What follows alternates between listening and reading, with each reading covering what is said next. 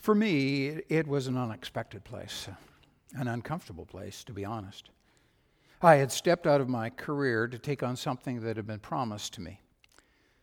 The only problem was that the delivery of that promise, it just never came. Oh, the promises were still made. They were fully guaranteed, just like a Amazon delivery. It would say that it has doorstep delivery.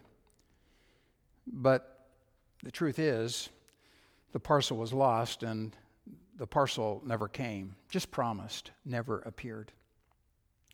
And what made it harder for me was that they had come after me, not the other way around. I hadn't sought out them. And that expectation, it just turned into waiting, and then more waiting, promise, and then more promises. And for all intents and purposes, what felt like a short-term stay on the shelf became far more like being boxed and put away in a barely entered storage room at the Sally Ann. Like me, all of us have been in places of things hoped for, of disappointment.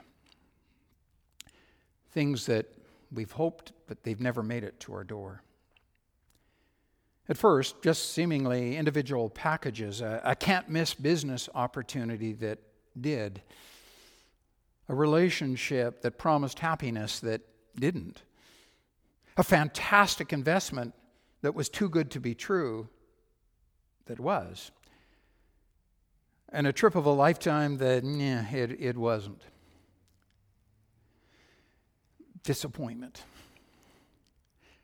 For some of you, over time, those packages have stacked up one upon another until those disappointments can't just be dismissed as just, well, there's always a next time, and just shrug it off. And when the stack of disappointment gets high enough, disappointment dives deep, moving from disappointment to doubt, and sometimes doubt to places of giving up and just walking away.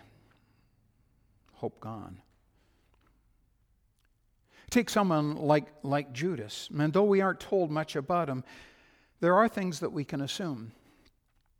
In the beginning days with Jesus, he would have been a partner in arms with the other disciples. At first encounter, impressed with Jesus, and before long, he simply amazed.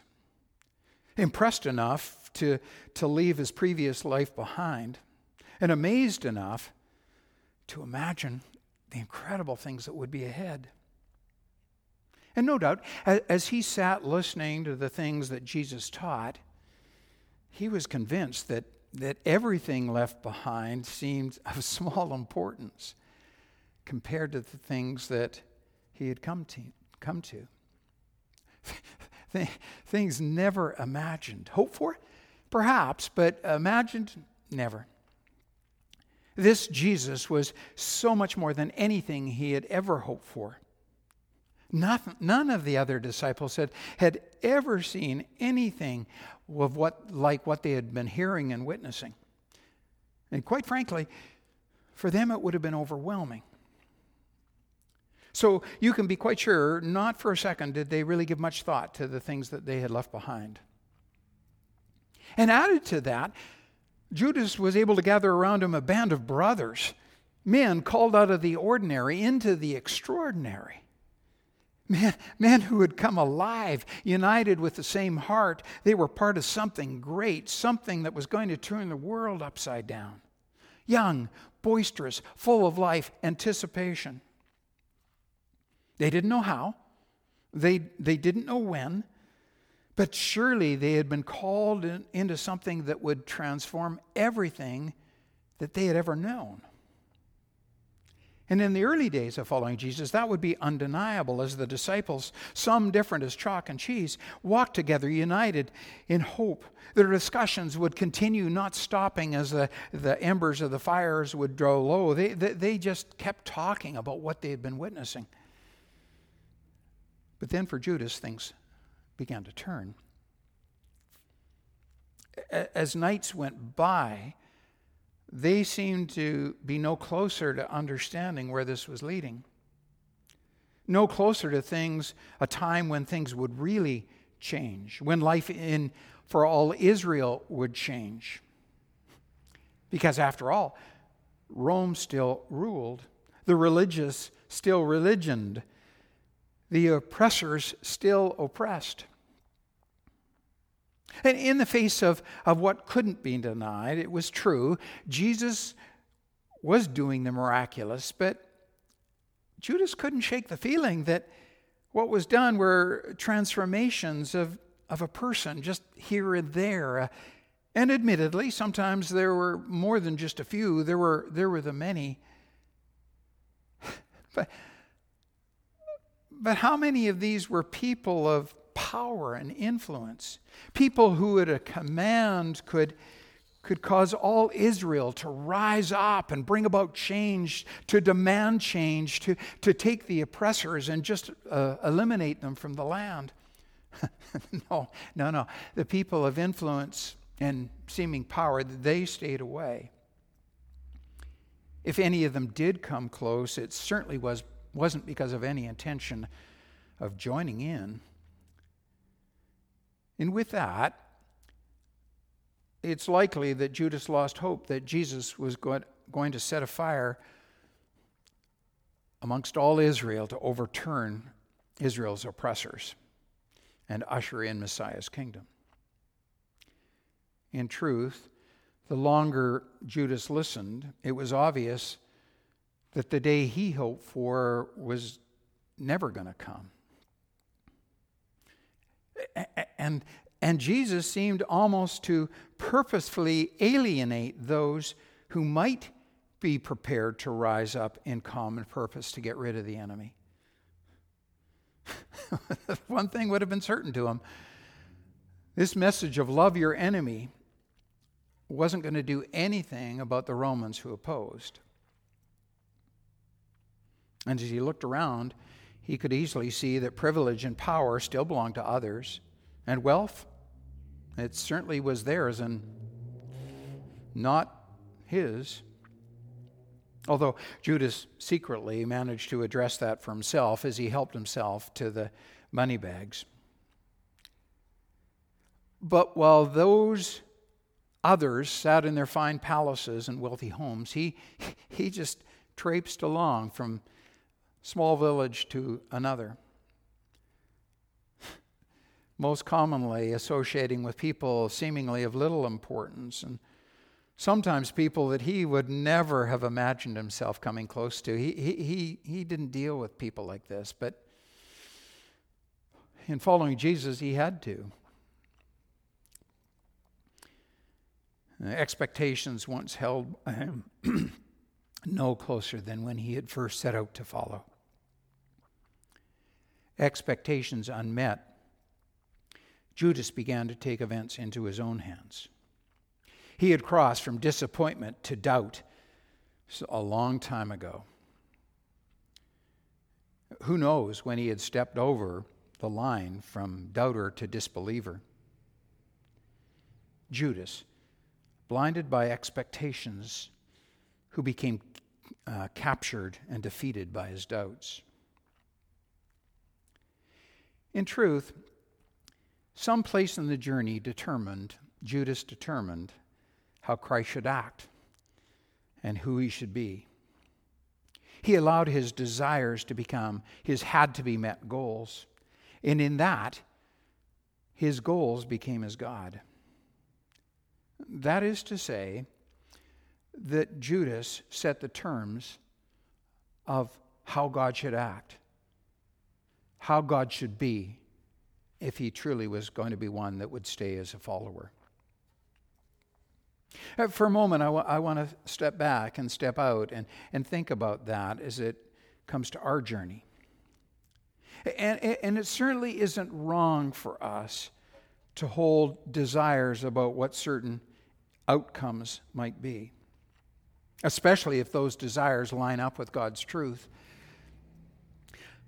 But when those desires become my goals that we demand that need to be answered in the way that we think, unless my must-haves outcome is met, we've moved to a different place, no longer a desire, but a must-have goal. A won't be happy unless goal that becomes a recipe for disappointment. Because in following Jesus, we aren't given assurances that these things will happen, that these things necessarily are in our best, or what God says, these are the things that are best for you. And when our goals lead, we set the agenda.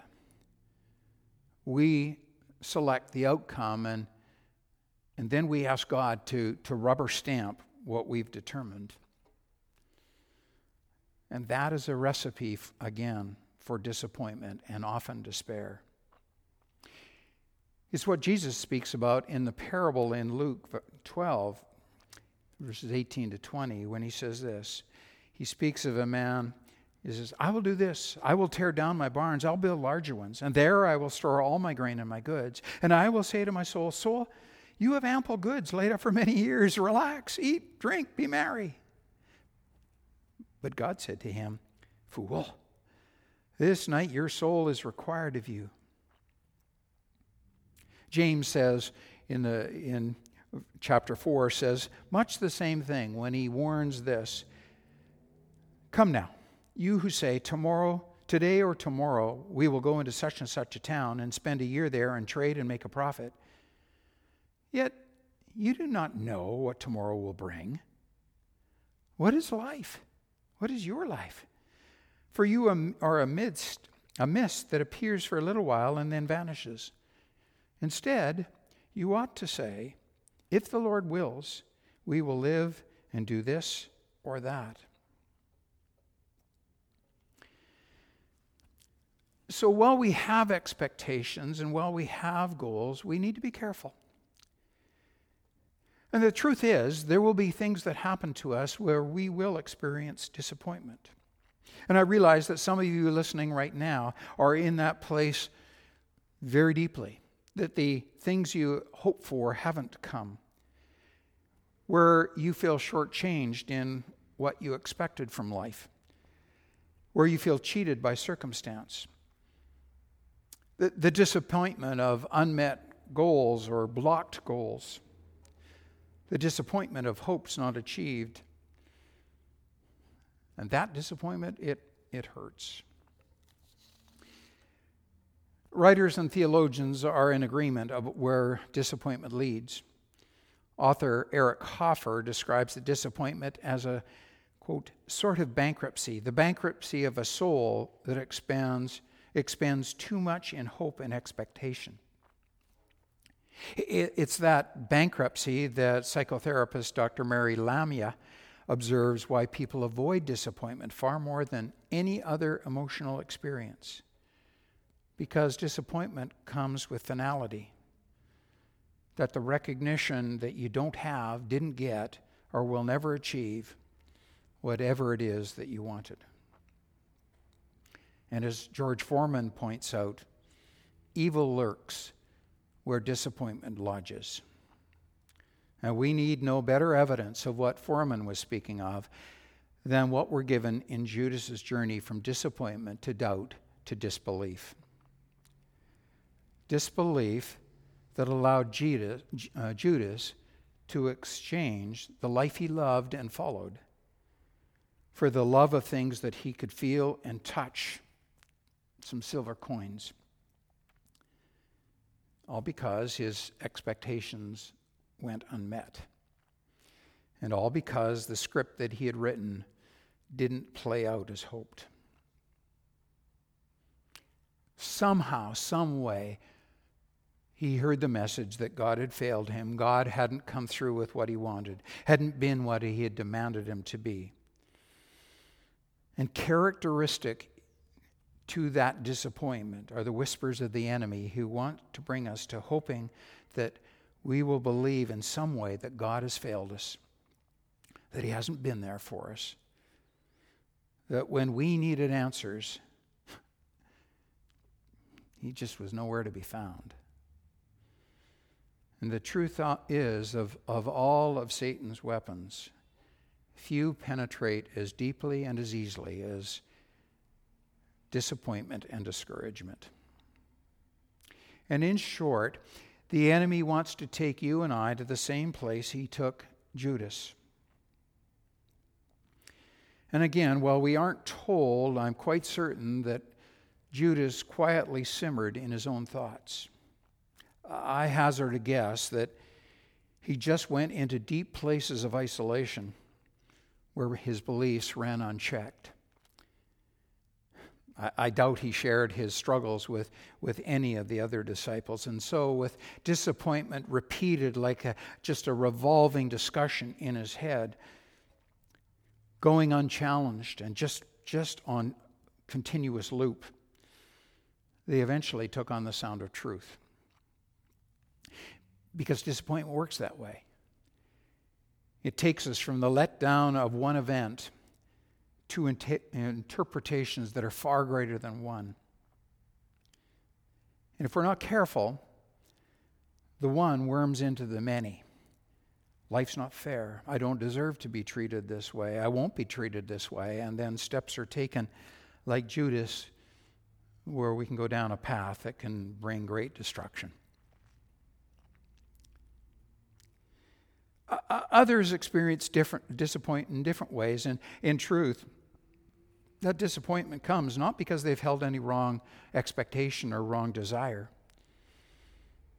It's the disappointment that just comes as the normalcy of life, that steps upon, that drives them under, and obviously they view it as the evidence is in, I am less than, I am not deserving of, I do deserve to be treated this way.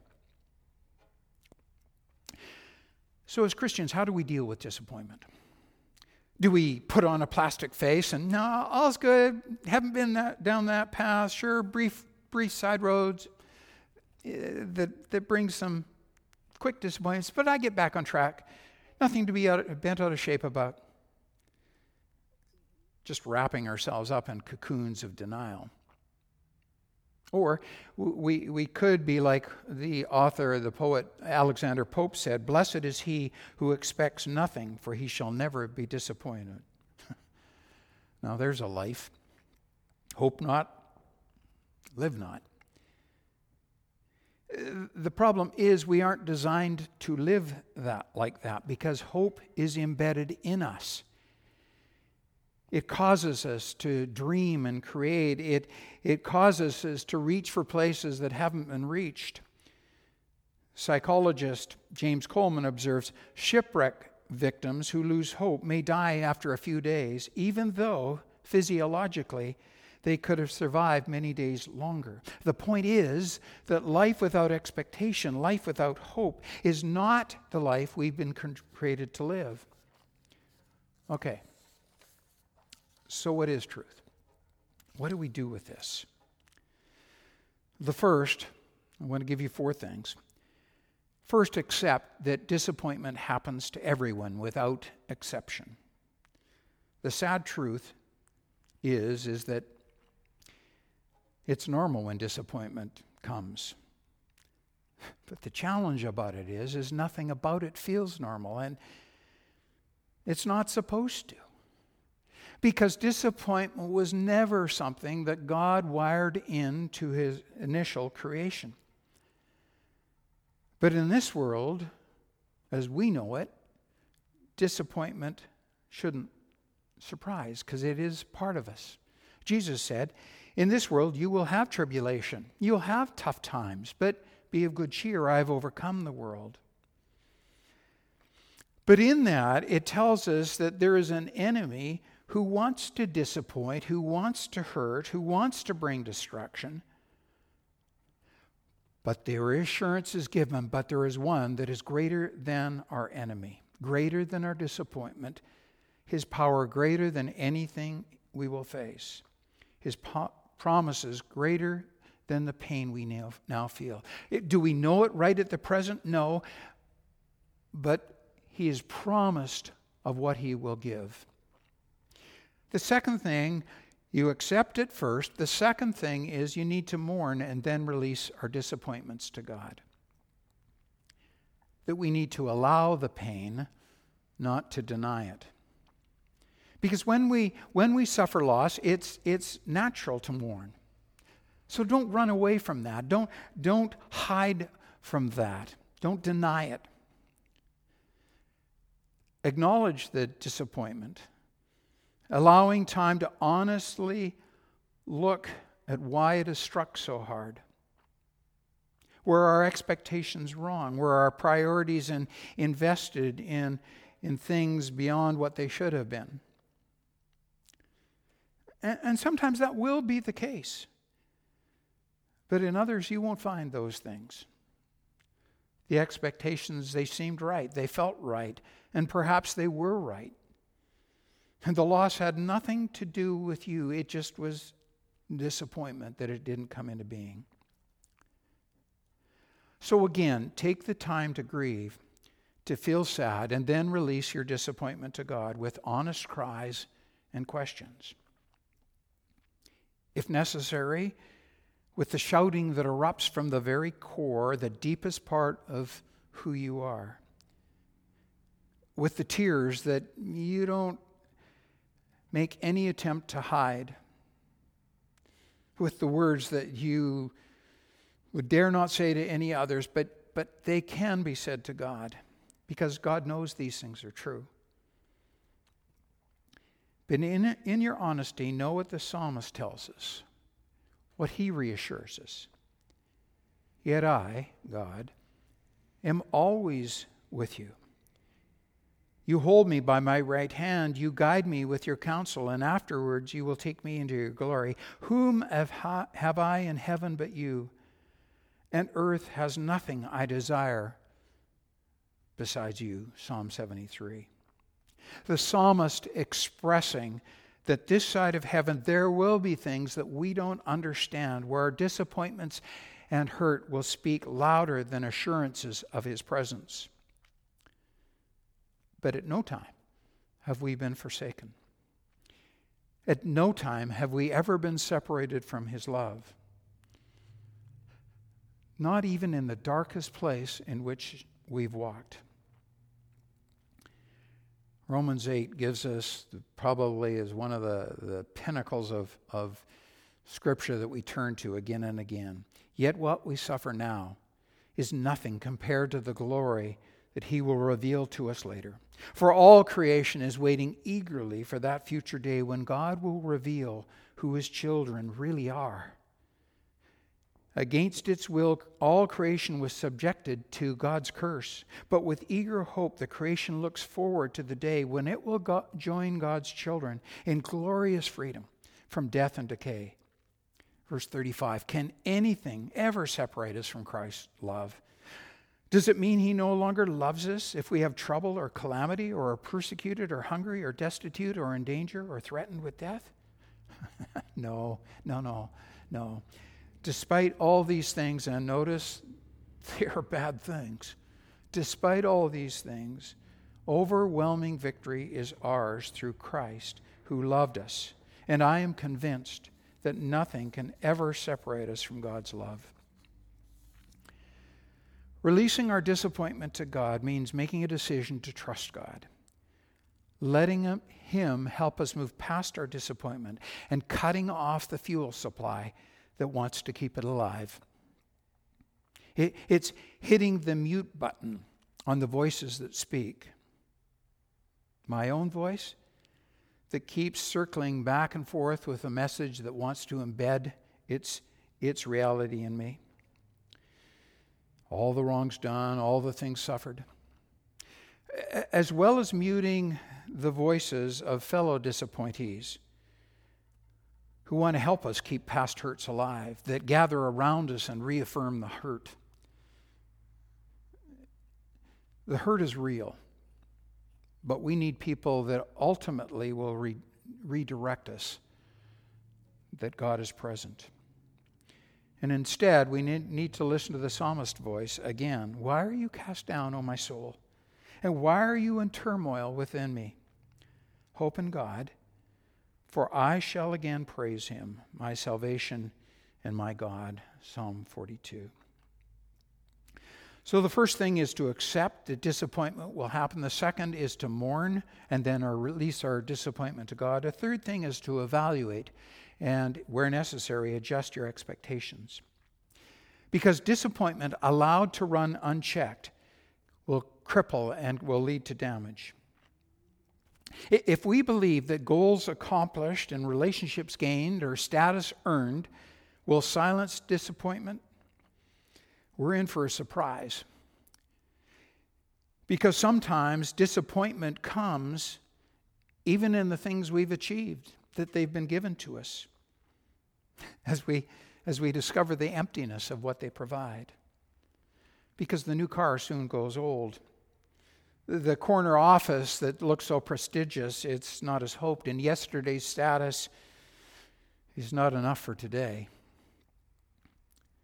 And that disappointment can lead us to examine where and in whom we have truly placed our hope, leading us to the place where we need to hope completely in God and to reframe our goals and our desires, to reframe the goals to desires and yield those desires to God.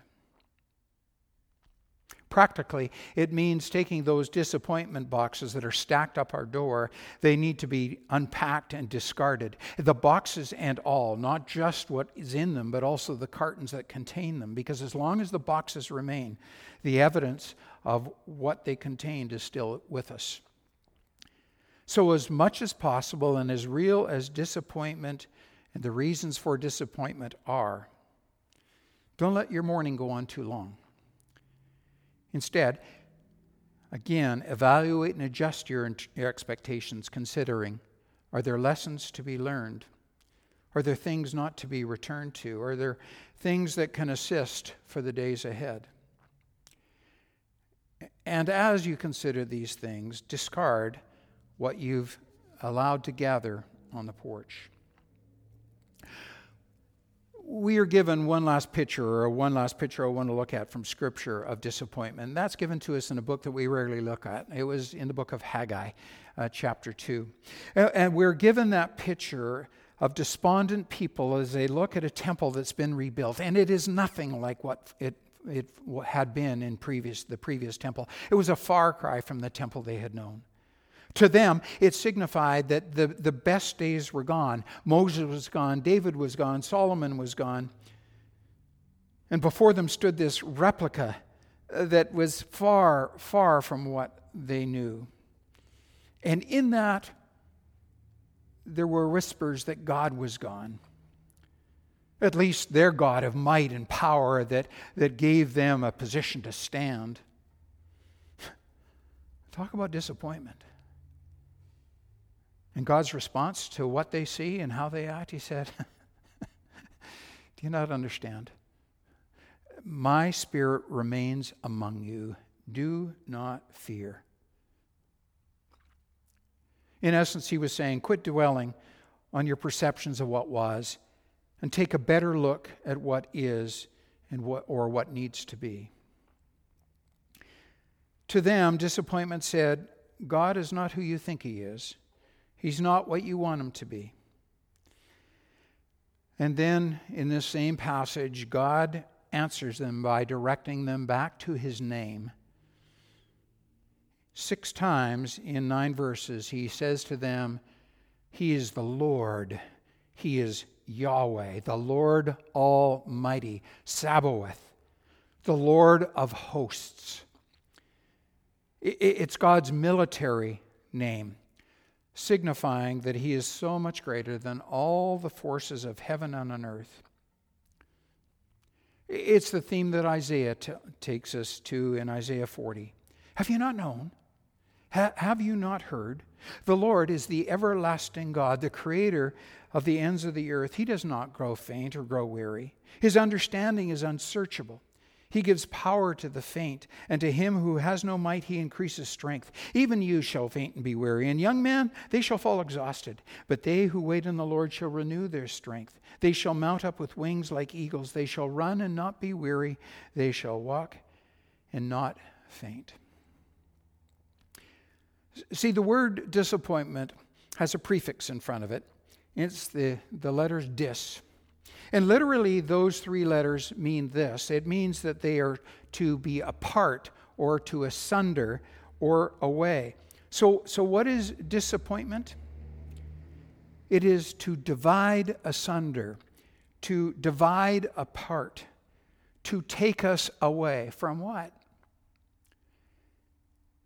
To take us away from our appointment with the one we are called to see, the one we are called to trust, the one we are told has not abandoned, the one who is not forgotten, the one we are told who gives power to the faint and increases strength to the weak. Which brings me to the fourth point. We are to accept, we are to mourn, we are to evaluate, and lastly, we are to get up and get going. God's called us to act.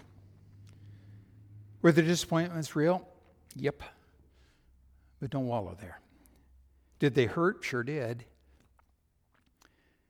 But are you going to allow those hurts and disappointments to disable? Are you going to allow that hurt to root you to the past?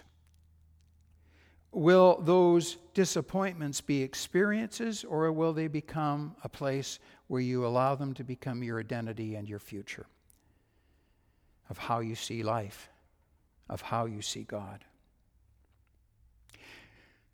You see, blinded by disappointment, Judas lost sight of the Jesus that was right in front of him. Jesus, who says to us that he comes as Savior and Lord to all hearts that will cry out to him. So as you are in this season, cry out to him. Mourn as you must. But make sure your mourning is time-bound. And then get up and get going. Accept, mourn, evaluate, and move, because despite everything you see, despite what you may feel, the Lord your God is with you, the mighty warrior who saves. He will take great delight in you, and in his love he will no longer rebuke you, but will rejoice over you with singing. The promise of the God who says, I will never disappoint. And I prove that by sending the one I love beyond all loves to die so that you might know my love and forgiveness and my salvation in your life. And that God says, look at my cross and my blood, and you'll know I never disappoint. Lord, thank you that you are the mighty warrior, that you are our hope, you are our truth, you are our life, you are our way. Lord, let those know that are walking through times of disappointment. May they see that you are one who hears their cry and draws close. We pray that in the name of Christ. Amen.